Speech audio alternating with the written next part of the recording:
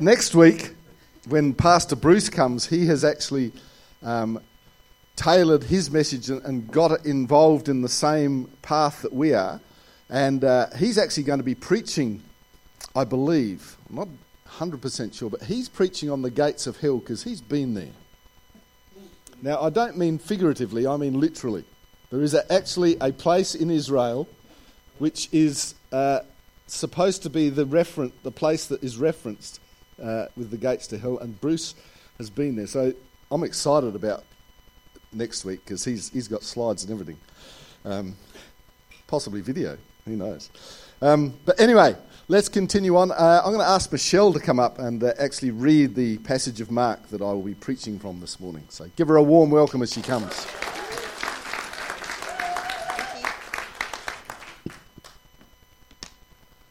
Okay, I'm reading from Mark 8, 1 to 26. Jesus feeds 4,000. About this time, another large crowd had gathered, and the people ran out of food again. Jesus called his disciples and told them, "I feel sorry for these people. They have been here with me for 3 days, and they have had nothing left to eat. If I send them home hungry, they will faint along the way, for some of them have come a long distance." His disciples replied, "How are we supposed to find enough food to feed them out here in the wilderness?" Jesus asked, "How much bread do you have?" 7 loaves, they replied. So Jesus told all the people to sit down on the ground. Then he took the 7 loaves, thanked God for them, and broke them into pieces. He gave them to his disciples, who distributed the bread to the crowd. A few small fish were found too, so Jesus also blessed these and told the disciples to distribute them. They ate as much as they wanted. Afterward, the disciples picked up 7 large baskets of leftover food. There were about 4,000 people in the crowd that day, and Jesus sent them home after they had eaten. Immediately after this, he got into a boat with his disciples and crossed over to the region of Dalmanutha.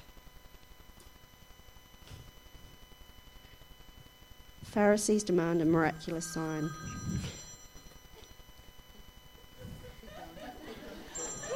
It's a miraculous sign. It was Jesus. When the Pharisees heard that Jesus had arrived, they came and started to argue with him. Testing him, they demanded that he show them a miraculous sign from heaven to prove his authority. When he heard this, he sighed deeply in his spirit and said, "Why do these people keep demanding a miraculous sign? I tell you the truth, I will not give this generation any such sign." So he got back into the boat and left them, and he crossed to the other side of the lake, east of the Pharisees and Herod. But the disciples had forgotten to bring any food.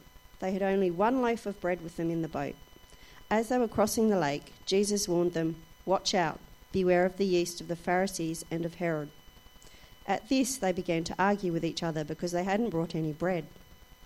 Jesus knew what they were saying, so he said, "Why are you arguing about having no bread? Don't you know or understand even yet? Are your hearts too hard to take it in? You have eyes, can't you see? You have ears, can't you hear? Don't you remember anything at all?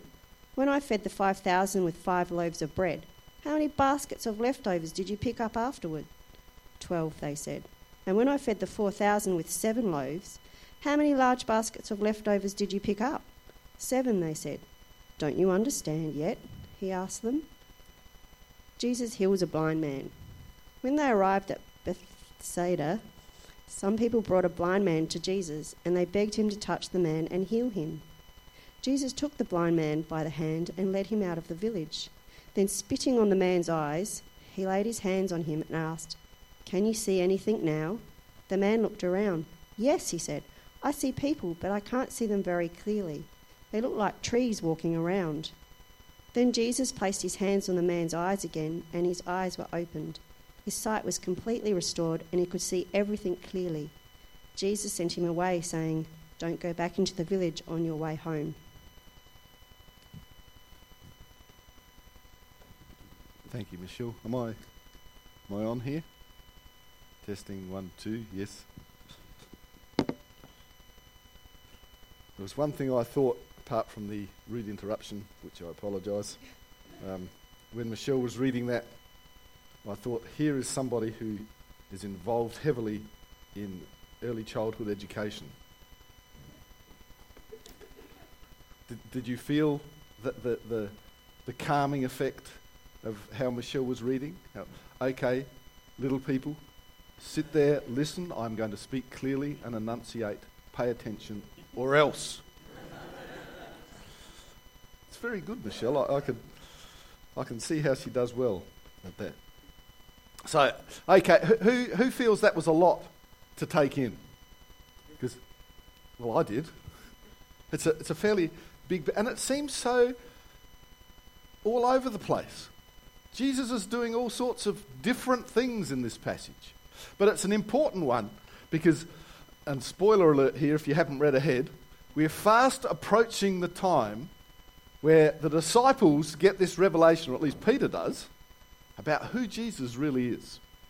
And so Jesus, another spoiler, Jesus knows this. Just saying. And so here we have a series of incidents in the life of Jesus, and it's fairly fast moving, but we see his attitudes change quite dramatically. First of all, he's compassionate towards a crowd of people. Then he gets to meet with the Pharisees and he gets annoyed. And then he's back on the boat with the disciples and he gives them a warning. He's obviously concerned about them. But straight after the warning, he gets ticked off with the disciples. And then he gets off the boat and he's compassionate again because he meets a blind man and he heals him. So there's a lot going on, and it's very easy for us to think, well, these are just different stories that Mark's got together and he's thought, well, I don't know where to put these, so let's just chuck them in here. Because I don't know about you, who's got a sense of deja vu here? Jesus is feeding 4,000. You sort of think, now has Mark got his stories mixed up here? Is it just the first one, but he's sort of attacked it from a different angle? Or, there were two different eyewitness reports, so they thought, well, they're fairly different. Let's put them in two different places and just pretend that, something different happened. No. This is all in here for a purpose and a reason. Mark hasn't put these in by accident, and Jesus isn't doing these things at random. They are all tied together, and it's all very important for us. So what ties it all together? So let's start from the beginning. Mark chapter 8, verses 1 to 7. We've got this story that seems to be a repeat of Mark chapter 6. And it says, about this time, another large crowd had gathered, and the people ran out of food again. So it's again. So they're acknowledging this has happened before. So it's not a different eyewitness report of the first one. Jesus called his disciples and told them, I feel sorry for these people. They have been here for 3 days and they've nothing left to eat. If I send them home hungry, they will faint along the way.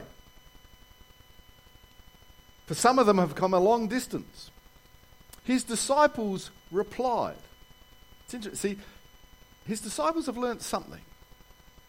They said, how are we supposed to find enough food to feed them in this wilderness?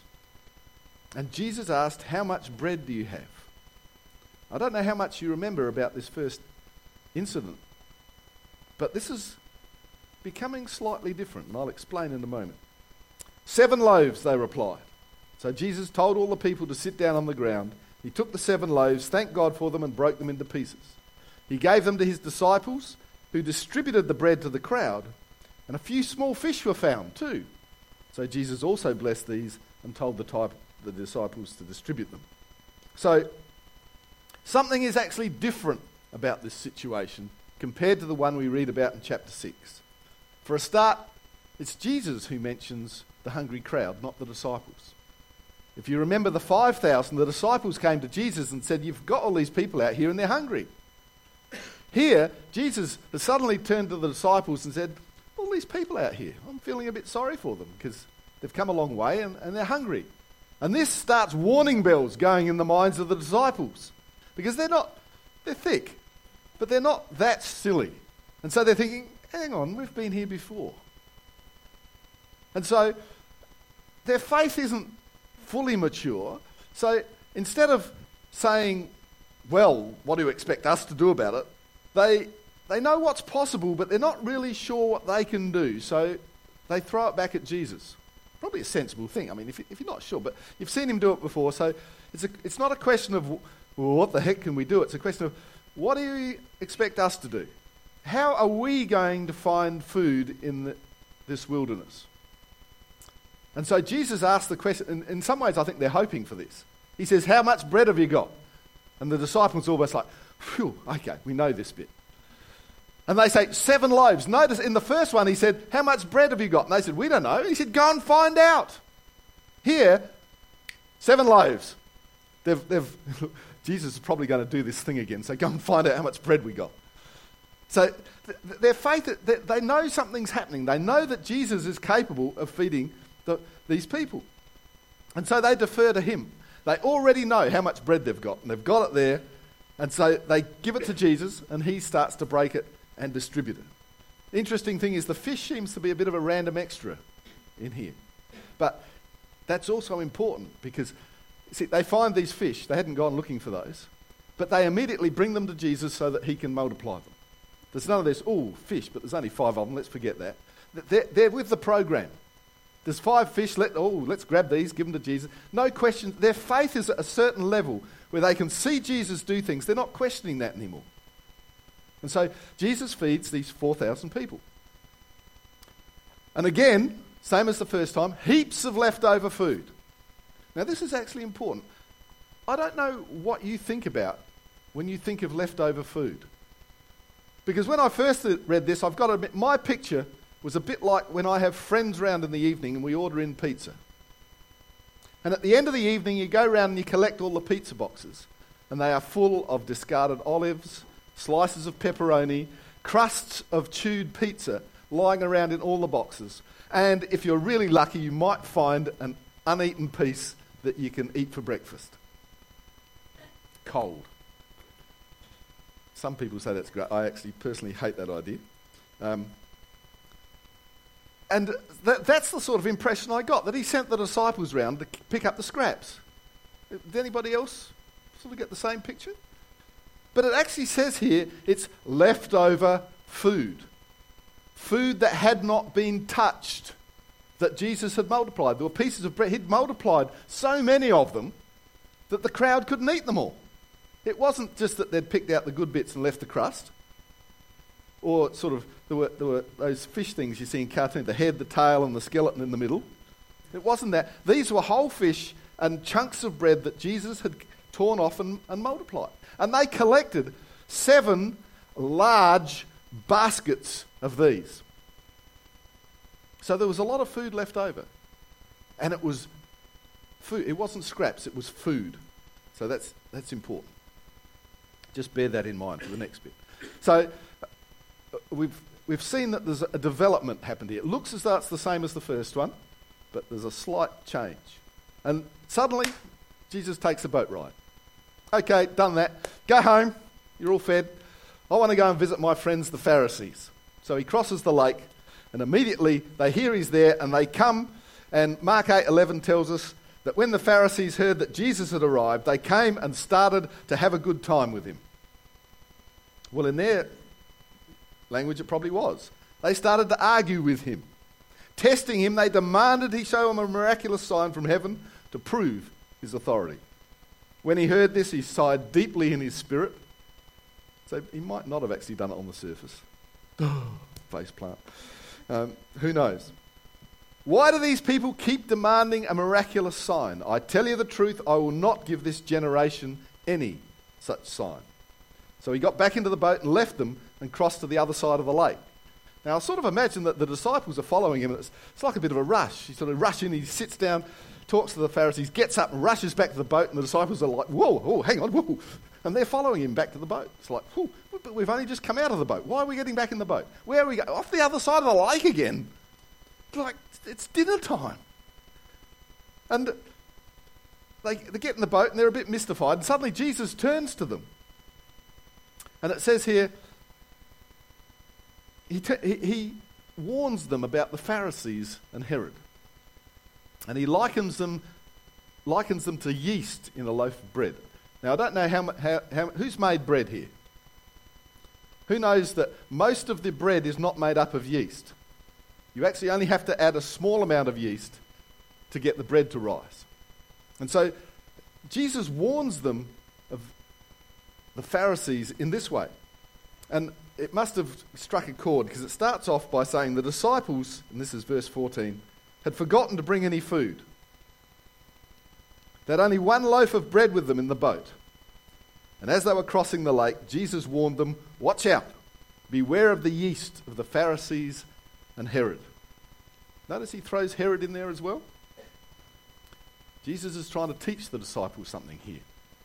He's trying to teach us something here. There are both worldly and spiritual distractions which separate us from Jesus. The mention of the yeast seems to spark an argument among the disciples. They're sitting there, they're hungry, they're looking at this one loaf of bread, and suddenly Jesus mentions yeast. And it's on for young and old. They're all sitting there, all 12 of them, looking at this loaf of bread thinking, how many ways can we cut that? And I'm starving, there's not going to be enough for this. And so they start arguing. You know, who didn't bring the food? Who's in charge of catering this week? Who's on the roster? Why didn't you bring more bread? Now, this is really weird. And let's just read what happens. Because as soon as they start to argue, Jesus overhears them and starts to chastise them for their lack of faith. And it says in verse 16, "At this they began to argue with each other because they hadn't brought any bread. Jesus knew what they were saying, so he said, 'Why are you arguing about having no bread? Don't you know or understand even yet?'" And so suddenly he's turned a loaf of bread into a philosophical question. You have ears. Can't you hear? You have... Oh, hang on, let's go back. Are your hearts too hard to take it in? I mean, if you're hungry and you're arguing about a loaf of bread and Jesus suddenly said, "Are your hearts too hard to take it in?" It's sort of like, it's bread, Jesus. I don't want it to go into my heart. I want it to go into my stomach. Don't change the subject. And then he goes on, "You have eyes, can't you see?" And I can imagine them thinking, I'm looking at the bread. What's he talking about? "You have ears, can't you hear?" It's sort of like, is he going to do this healing the ears thing again, or what's happening? "Don't you remember anything at all?" Now he's attacking memory. "When I fed 5,000 with 5 loaves of bread, how many baskets of leftovers did you pick up afterwards?" They relax a bit. Oh, it's a memory test. I know that one. 12. Jesus, here, pick me. 12. "And when I fed the 4,000 with 7 loaves, how many large baskets of leftovers did you pick up?" 7. They said 7. We know that. We know the answer. 7. He said, "Don't you understand yet?" Now, when I read this through the first time, I'm thinking, I don't blame him. I don't understand what he's going on about. I'm confused here. He's talking about bread, and then it's philosophy and their lack of faith and understanding. Where does it all tie in? But then I read it again. If you don't understand the first time, read it again. And when you look at this passage of Scripture, when you tie all of these situations in together, you can see that Jesus is teaching them about faith. Their lack of understanding and their lack of faith is apparent on 2 levels here. And he's trying to teach them through one level about the second. The first level of faith is a physical level. And he's using real-world physical examples to teach them about faith. He's just fed 4,000 people with 7 loaves of bread. Now, if you're one of the disciples and you're there are 2 logical consequences to this. Jesus has just commented that there were 7 large baskets of leftovers. Wouldn't you think the disciples might have even just brought one of them with them? What did they do with the 7 baskets? Jesus has provided for this crowd. They are there, and they just do not avail themselves of Jesus' provision. I mean, a logical thing was, look, there's 7 of these baskets left over. Let's take one. Let's just put it on the boat and save it for later. But they didn't even think that. They weren't even looking at what Jesus had done in a general sense. They just thought, Jesus loved these people and he fed them. Neat. Really good. Yeah, okay, let's go and see the Pharisees. They didn't think that. And even greater, and even more obvious thing that they had seen Jesus feed 4,000 people with 7 loaves of bread. There they were, 12 disciples sitting in a boat with 1 loaf of bread. Do you think that Jesus could have multiplied enough bread to feed the disciples if they'd asked him? What the heck were they thinking? They're sitting there staring at a loaf of bread thinking, I wonder what we can do with that. It's a loaf of bread, there's not enough. What are we going to do? I'm hungry. There's not. I hate you all. I want all the loaf of bread for me. And Jesus is sitting there saying, hello, Jesus here, Son of God, multiplication, feeding, 7 baskets of leftover, 12 baskets of loaf of bread. Anybody? Loaf of bread? No. Right over their heads. So he's using physical examples. He's showing them the power of God in a physical sense. We often just spiritualize God too much. Say, yeah, well, it's all right. God's a spiritual being. I don't expect God to do anything for me on this physical earth, or to do any physical miracles in my life, or to provide for me physically. Loaf of bread, 4,000. Hello. Jesus provides for our physical needs. And he's trying to teach this. Jesus wasn't being random with his miracles. It wasn't like, oh, good grief, 5,000 people have turned up. Let's just give them a bit. See what we can do. If you read here, Jesus knew how many baskets of leftovers there were. He even knew the size of the baskets. The first time they used little baskets, the second time they were big baskets. And why do you think Jesus wasn't anal? He wasn't just note-taking, let's get this right, let's get large baskets. He was actually teaching. Every miracle that Jesus performed was actually to teach people things about faith. He was being deliberate in his actions. He deliberately went and antagonized the Pharisees. He picked a fight. He knew what they were going to say. He knew that it wasn't going to be what he wanted to hear. But he wanted to show the disciples something about the second level of faith. Because, of course, the second level of faith is spiritual. He wanted them to get a spiritual understanding of what they were capable of with the Spirit of God in them. Because guess what? Another spoiler alert. He is grooming these men to take over a worldwide organisation that he is going to call the church. Just thought I'd let you know. And he's looking at them thinking, good grief, this is not going well. The training course I've got them in is just not getting through. And so he takes and he warns them about the insidious effect of the Pharisees and Herod.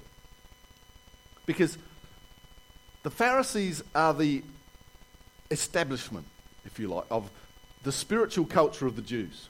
And all of these people were Jews. Jesus hadn't ministered or had in his leadership anybody who wasn't a Jew at that point. They were Jewish people.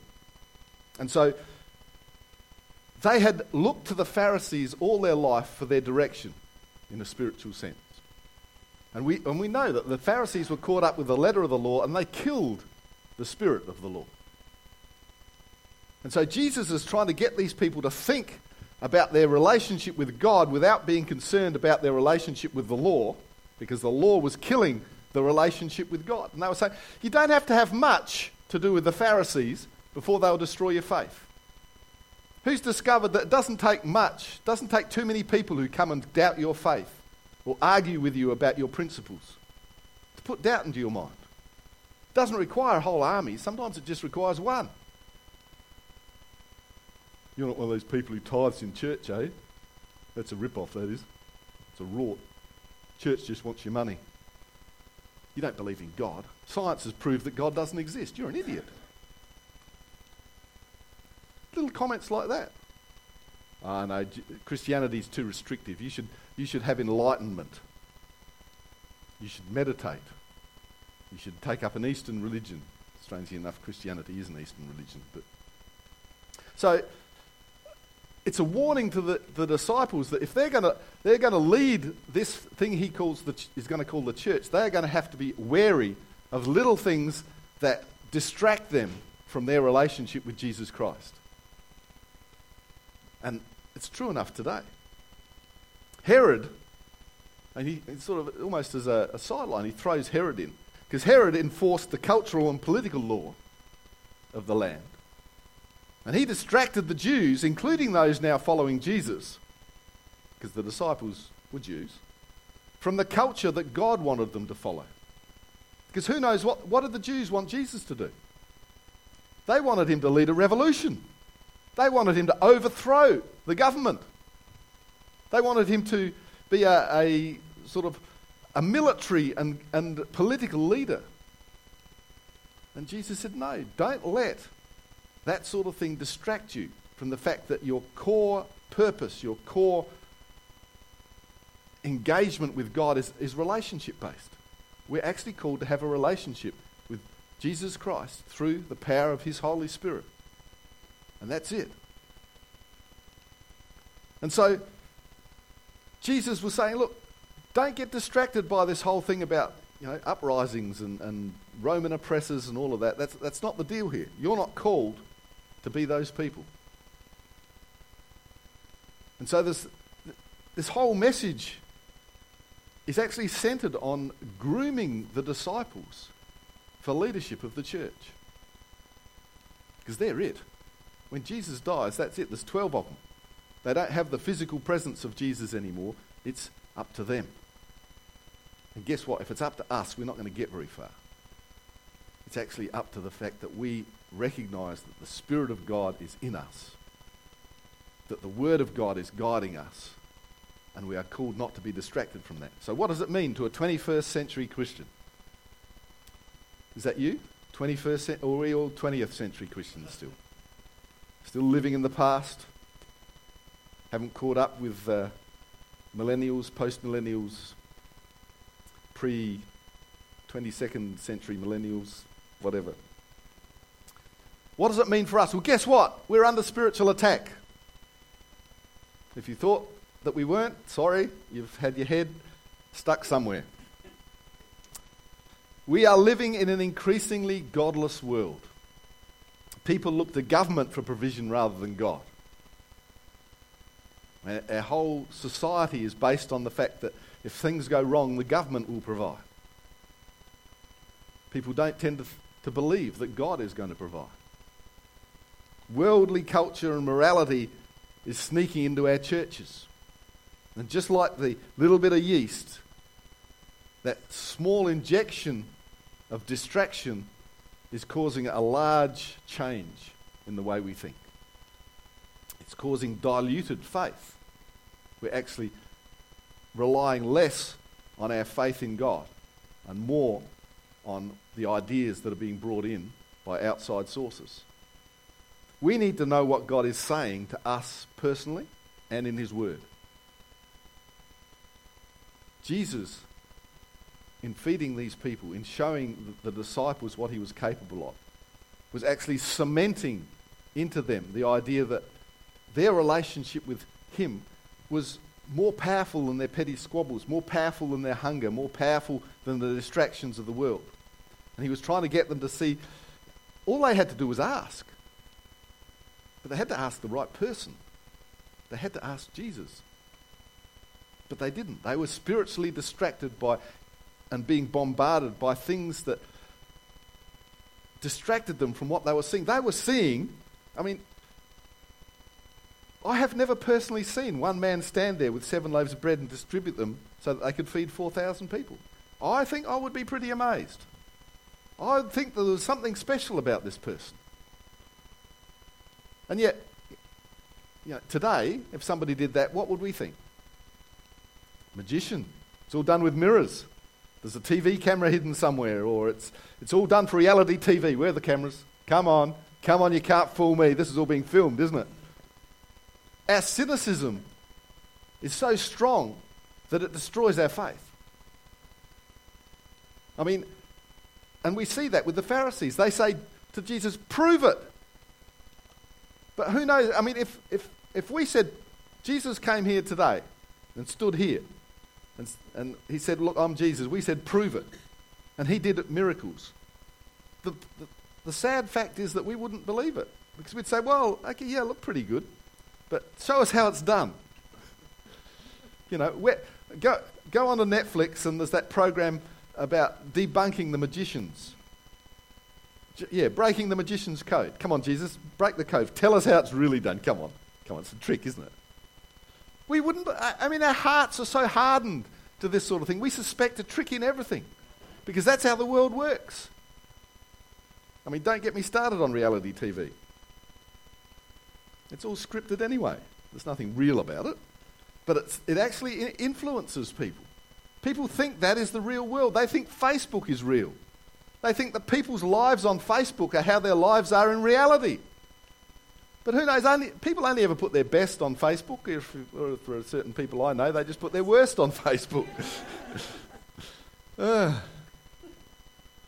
Defriend those people. So spiritually, we're under attack. And we need to learn the lessons that the disciples learned to actually stop that from diluting our faith or even destroying our faith. We need to know that we can hear from Jesus himself. And we need to know that the Word of God is actually what we need to keep us on track. The culture of the church is under attack. Now, we've just had an election. Who knows what's happening there? It's still up in the air. But it actually has repercussions for the church. You know, Nick Xenophon's got back in. He's all for turning church into a business and taking away its charitable concessions. All sorts of things could change. But the thing I really hate, Jesus isn't going to destroy your political opponents.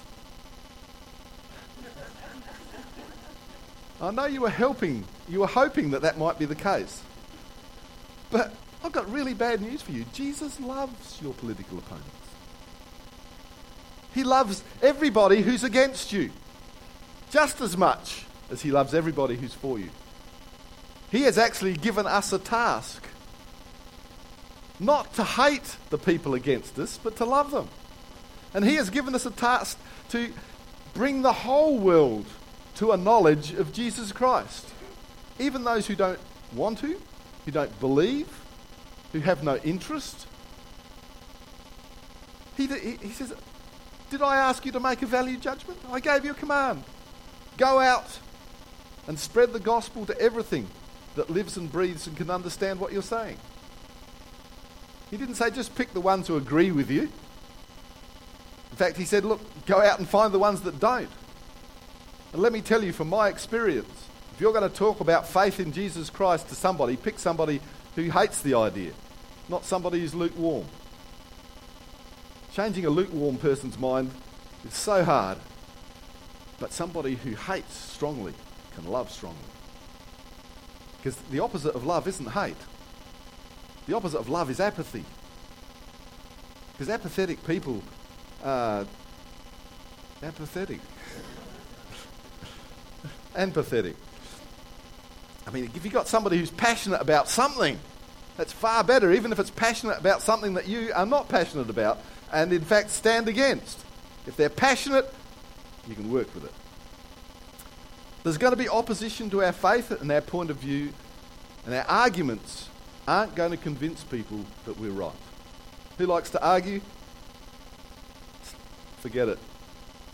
Your arguments are not going to convince people you are right. Or those that they do convince you're right are just as susceptible to be convinced the other way tomorrow. Our faith is the only thing that will show people that God is real. Moving in our faith will show people that God is real. Standing on the Word of God, showing people that our lives are different because the Word of God runs through our life. The power of the Holy Spirit is apparent in our life. Our life is different because we have a relationship with Jesus Christ. We do not want Jesus coming to us and asking the question. Don't you get it? Because that's what he asked the disciples. You've seen all of this. You know who I am. You're about very soon to tell me who I am. Don't you get it? Why are you letting this stuff distract you? And that's our call for today. Why are we letting this stuff distract us? Because you see, as Christians, especially in Australia, we've gone through the last 100 years being a driving force in this nation. The Christian church, Christian voices, even our parliament is based on Christian principles. They pray when they begin parliament, the Lord's Prayer. Mind you, they haven't changed from the King James version of it. And the big, not that I have a problem with the King James version, but the thing is, if you're going to get people into parliament and you're going to get them to pray, you need to get them to pray something you're going to understand. Because you're getting people who haven't been brought up in a Christian household, haven't been brought up with Christian ethos, and they come to parliament and suddenly, our Father who art in heaven, hallowed be thy name. Even hallowed be thy name. As soon as you say hallowed be thy name, they think of Halloween. That's as close as they get to hallowed. Thy kingdom come, thy will be done on earth as it is in heaven. What does that mean? Who's thy? And what's a thy kingdom? Forgive us our trespasses. Oh, somebody's been going to somebody else's backyard. It doesn't mean the same as it did back when James was king. King was James? Hey, it works both ways. Give us this day our daily bread. Well, I want steak, thank you very much. It doesn't make sense to people. And we wonder why people don't relate to the message. Because the trouble is that we've got excited about the message instead of the person behind the message. We've put holiness in the words of the King James Bible, or even our own Bible, whether it's Eugene Peterson's message or whether it's the New Living Translation, whatever. There is no holiness in the version. There is holiness in the person that speaks of. And the only difference in versions of the Bible is how well it lets you understand who that person is. I didn't mean to get into a talk about Bible translations. But it's just another one of those distractions. But we've enjoyed a period in our society where Christianity has been accepted and embraced. We are entering and already in a phase where Christianity is becoming demonized. We are becoming a minority. We are falling out of favour with the culture of this world. And we're bemoaning it. Look, just think and be thankful for the fact that there are no lions and colosseums and we are not being thrown in there. Because that's how the church started, with huge persecution. They were not given concessions. They were not allowed to rent buildings and claim GST, and sort of the words of God weren't incorporated into the Roman law. Oh yes, Jesus said this, let's just have that. Let's pray the Lord's Prayer when we meet for the Senate. And tell Julius Caesar we don't like the way he does things. None of that happened. You mentioned the fact that you were a Christian and it was the lions. And the lions weren't Christians. But they'd eat anything. And so instead of bemoaning what the world is throwing at us, instead of being distracted by the fact that we are called upon to take on board political, moral and ethical beliefs that may not be congruent with the Word of God, instead of being distracted by that, I think Jesus in this passage of Scripture is teaching us, as well as he taught the disciples, that we need to stick close to him. We need to watch what Jesus is doing. We need to know what Jesus is telling us in his word. And we need to be fixed on that, not distracted by the yeast of culture in the world, of spiritual distractions in the world. We are followers of Jesus Christ. Let us be good followers of Jesus Christ. Let us change the world through our faith, not by our arguments, not by our discussions about morality, not by sort of standing up for what we believe in so that we create a separate church and country. We're not called to wall ourselves up. We're actually called to go out and infiltrate society and be Jesus to other people. Let's bow our heads.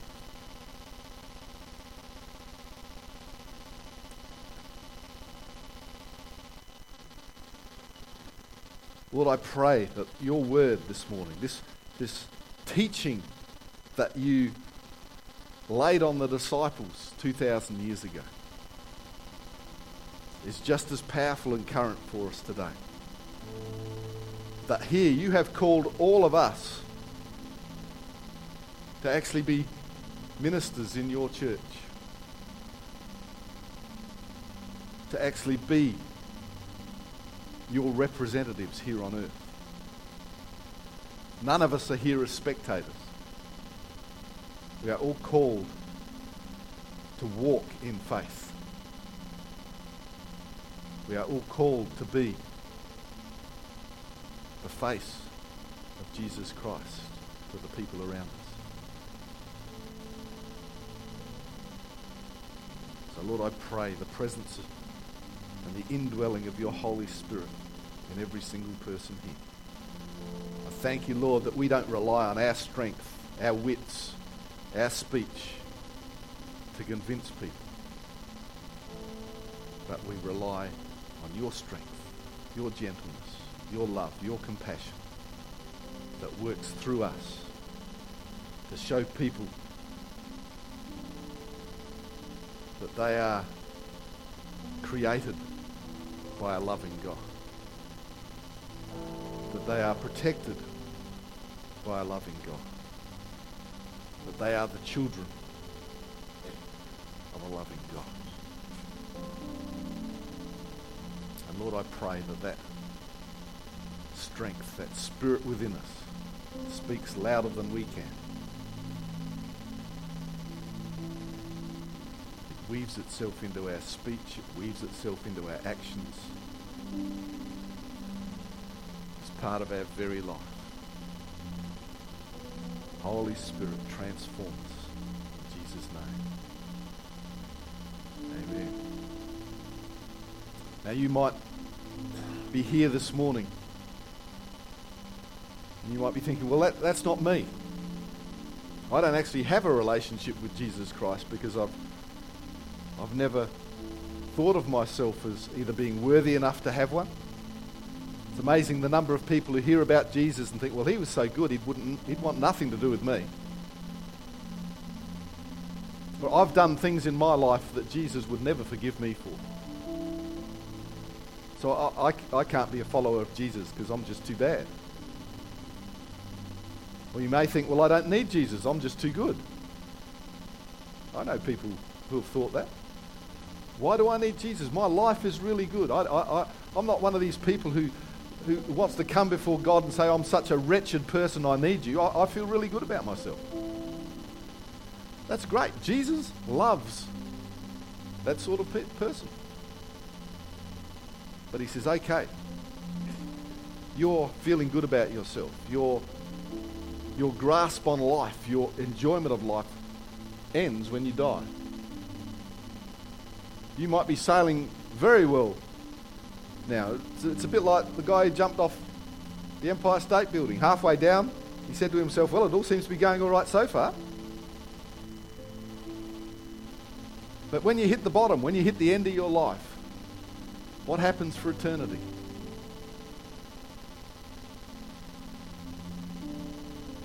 See, our relationship with Jesus Christ doesn't end the day we die.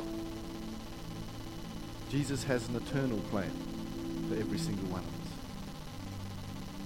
But to be a part of that plan, we have to invite him into our lives. Say, okay, Jesus, I'm going to be a follower, a Christ follower from this point on. I'm going to hear your voice. I'm going to read your word. I'm going to be your representative here on earth. And all it requires is a step, a first step to making a journey with Jesus for the rest of your life. And I want to invite you, if you've never taken that step, if you've never stepped out and said, okay, I'm going to change my life, I'm going to accept Jesus Christ as the Lord and the Saviour of my life, I'm going to give you a chance to do that this morning. You may have done it in the past, but if you sit here and honestly think about it, you're not living that life. You may have said it, your mind may have accepted it, but you know that in your heart and in your actions, you're not living it. Well, guess what? Jesus wants to invite you back. The path that he walks is always there. And if we fall off the path, there's always an invitation to come back on. And you can pray the same prayer to invite Jesus into your life. So can I get everybody just to bow your heads, close your eyes, and while nobody's looking around, if you want to give your life to Jesus or just rededicate it this morning because you've moved away from him, I want you to put your hand up right now so that I can see it while nobody's looking around. And I'd love to pray a prayer with you to invite Jesus into or back into your life. Thanks, I see that hand. Anybody else want to do that?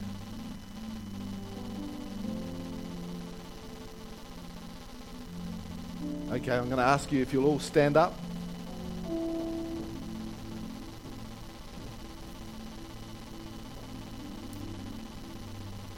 I'm going to ask us all to pray this together. Now I'm going to ask if that person who put their hand up would be really bold and actually just walk out here and pray that prayer with me. Would you do that for me? Would you come out and pray? Bring a friend if you're nervous about it. Perhaps not. Okay. I want you all looking at me, and I want you all to pray this prayer together. Lord Jesus, from this moment, I turn away from my old life and I take a step towards you to accept you as my Lord and as my Saviour. Today I become a follower of Christ. I reject the devil. I accept that I am a child of God. From this moment forward. And Lord, I give you thanks for my salvation. Amen. You may be seated.